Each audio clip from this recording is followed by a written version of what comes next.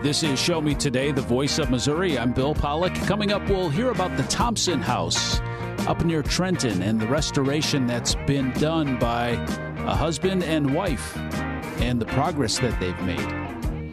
We'll get started. Anthony Morbith catches up with Republican Representative Hannah Kelly, who spent the past couple of years talking about adoption and fostering and is now hoping to provide a solution of what you call daycare crisis. First of all, thank you for the opportunity to chat about these issues and individuals that are part of Missouri's future, I believe. I would say the foundational work over the last 7 years has been the foster care and adoptive tax credits. And now this year, we're focusing, on the conversation of the daycare crisis. Many people, and I don't disagree, we do have a daycare issue. We need people to go to work. We need people to be able to keep the economy moving forward. However, I think we better be really careful in what we get in the business of.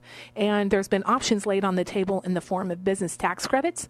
I don't disagree that business tax credits to basically reward businesses for investing in daycare. I don't disagree that that's a good idea. I think it's a good idea. But I also believe that if we don't hold a multifaceted focus on the kitchen table as well as our businesses, that we're going to be sorry for that. Because at the end of the day, I'm a business owner. If I have money available to invest in a daycare in hopes of getting a tax credit back, that is not what I'm going to do with my money, because it is too dang expensive to go loan money for my business. If I have cash, I'm going to need to invest it in other places. And that's reality. And I think people listening to you in this interview would probably agree with me. That's the reality of small business. And Missouri is built on small businesses. And that's why last year when the tax credit bill was brought forward that would basically give benefit to businesses for investing, I simply attached a bill that we are working on and making ready and better, because there is no perfect bill. I attached a bill last year that basically gave parents a very fiscally restrained, non-refundable tax credit for childcare. So if you're a working parent in the state of Missouri, that bill basically gave you an opportunity to get some rebate back on taxes owed to the state of Missouri at the end of the year. I believe that families do know what's best. I believe that parents do know what's best for their children. And I believe with the right kind of empowerment that our families can be strong, our economy can be strong. And I believe that investment at the state level has the best and biggest return at the kitchen table long before any kind of corporate tax rebates. And I will end this with saying, I'm not a purist. I have friends in this building who are purists and they don't vote for corporate tax credits or they don't vote for any tax credits at all. I'm not a purist in that regard. I very much take bills as they come and take them on a case-by-case, what is right, what is best, how will this affect the people of my district. So I'm not sitting here saying that the plan that is floating out there that kind of came off of last year's conversation about corporate tax credits, more or less, for investment in daycares. I'm not saying it's a bad plan, but I'm saying that we have to look at the kitchen table. And I promised my people that I would always keep my focus there first. And so that's why I'm focusing and working on language that we're getting ready to file, that, Lord willing, you will see begin to move through the process, that offers opportunity for working parents to get the help needed to address the daycare crisis at their kitchen table. Simply put, what would your proposed solution addressing daycare do? My proposed solutions, standalone, hypothetically speaking, which you and I know that's never the way it is, right? But hypothetically speaking, on a standalone basis, this would, last year's structure, I believe it had a cap of 3 children per home, and you could get a set amount of money back on your taxes up to, I think it was three kids under a certain age cap, and I don't have the information in front of me. But what it did was it allowed for credit back to the parents based on the amount of money owed the state because they had made money and worked during the year. A lot of people don't know, refundable tax credit, fully refundable tax credit means you get it back no matter what, okay? And then the non-refundable tax credit means you only get it back based on what you owed into the state. So in other words, if you owe $4,000 to the state, or $5,000 or $8,000, you could take that credit off based on what you owed, right?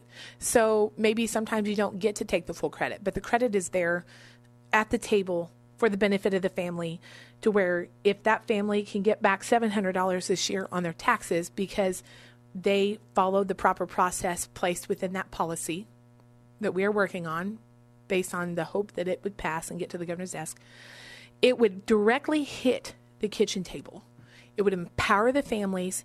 It is reflected off of a federal credit that currently exists and basically creates a state credit that is a general reflection of what is a federal credit for childcare. I'd be remiss if I didn't ask, Representative, what is Missouri doing to help the children waiting adoption? There are thousands of children available. I know that there have been proposals to work with faith-based organizations, but overall, these numbers I'm reading are more than double the national average here in the state of Missouri. We put more money into the budget for a various amount of things that I don't have in front of me to quote right now, but there is a general understanding at large of the importance of making sure that we have the right amount of caseworkers in place, that we have the right amount of assistance, in the form of legal services to make sure that kids and families are not getting stuck in the cracks. And I know this is very generic language, but it is the core of the issue. I will also tell you, as a member of the House of Representatives for the one more year that I have before I'm termed out, I understand fully now more than ever that my friends in the Department of Social Services, I have a job to do. Yes, they're my friends, but I have a job to hold them accountable to making sure that they're doing their job. And I intend to do that job well, because 9 times out of 10, it's not a new law that needs to be passed. The facts are is we need to make sure that we are working with the statutes and policy guidance in place and interpreting those correctly and doing our job with what we have. 9 times out of 10, I find that the issues within the department are more of a administrative error than a policy error. I've never seen a bill perfectly fix anything. The facts is we need to work together to make sure that we are administrating the process around the care and welfare of those within the foster system right and well, to where they can get on to a permanency. Again, whether that's bio or foster or adoptive, they need to be able to get to a permanent place in life, and we don't need to have an idea that the government is a good parent, because we are not. Now, for the listeners, I fully respect the director. He's doing a great job. He's given it everything he's got. He is not perfect. I am not perfect. But my focus this year is going to make sure that more than ever that we as a state are doing what's right with what we've got on the books. Because if we're not doing what's right with what we've got on the books, then how can we expect a new law to fix something?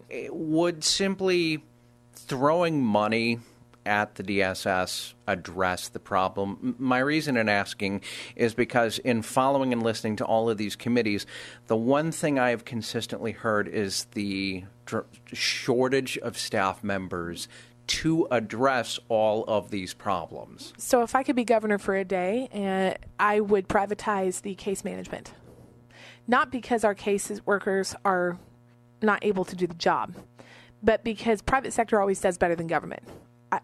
If I had my way, would work with partners who in the industry who have figured this out long before my time, to where the state could focus on hotline and overall management of the system, and the private sector could focus on the case management and the trench work. I think the answer is the caseworker who goes and works for the private sector, they're 9 times happier. You want to know why? Because they are in an environment that, quite frankly, once again, it goes back to my example of government does not a good parent make, right? And government is intended as an operational, functional, these departments' intent in my mind is to make sure that we keep things on the tracks, right? But we should not be too big for our britches. We should not, smaller government, the better in my book. And I believe if we could move the vision in the direction of children, of the Department of Family Services to more of a management oversight role and get them out of the business of casework, I think that's where the real answer is. I've seen other states do it, and they've been successful. If we could focus on a different vision instead of trying to fix a broken wheel, build a new wheel that other people have already built and written a map to. And these are the conversations that I'm having going into the new year that I believe hold parts of the success But in the meantime, working with what we have, there's what Hannah would hope for, and then there's what is, right? And those don't always match up. So yes, we need to make sure, for the last 4 years, I've been supportive of increasing the pay of caseworkers. But to your point, money is not the only answer. You've got to have good leadership at your circuit level. You've got to have good leadership at your department level. You've got to have good leadership within your tiers of management. You've got to have a healthy environment where there is no fear of retribution for speaking up when you think there's a problem. You've got to have all the things, right? And that's where we're at. We are not privatized. We are here where we're at. And so my focus, to your point, is going to be on continuing to advocate for more pay, but money does not hold all the answers. This is Show Me Today, the Voice of Missouri.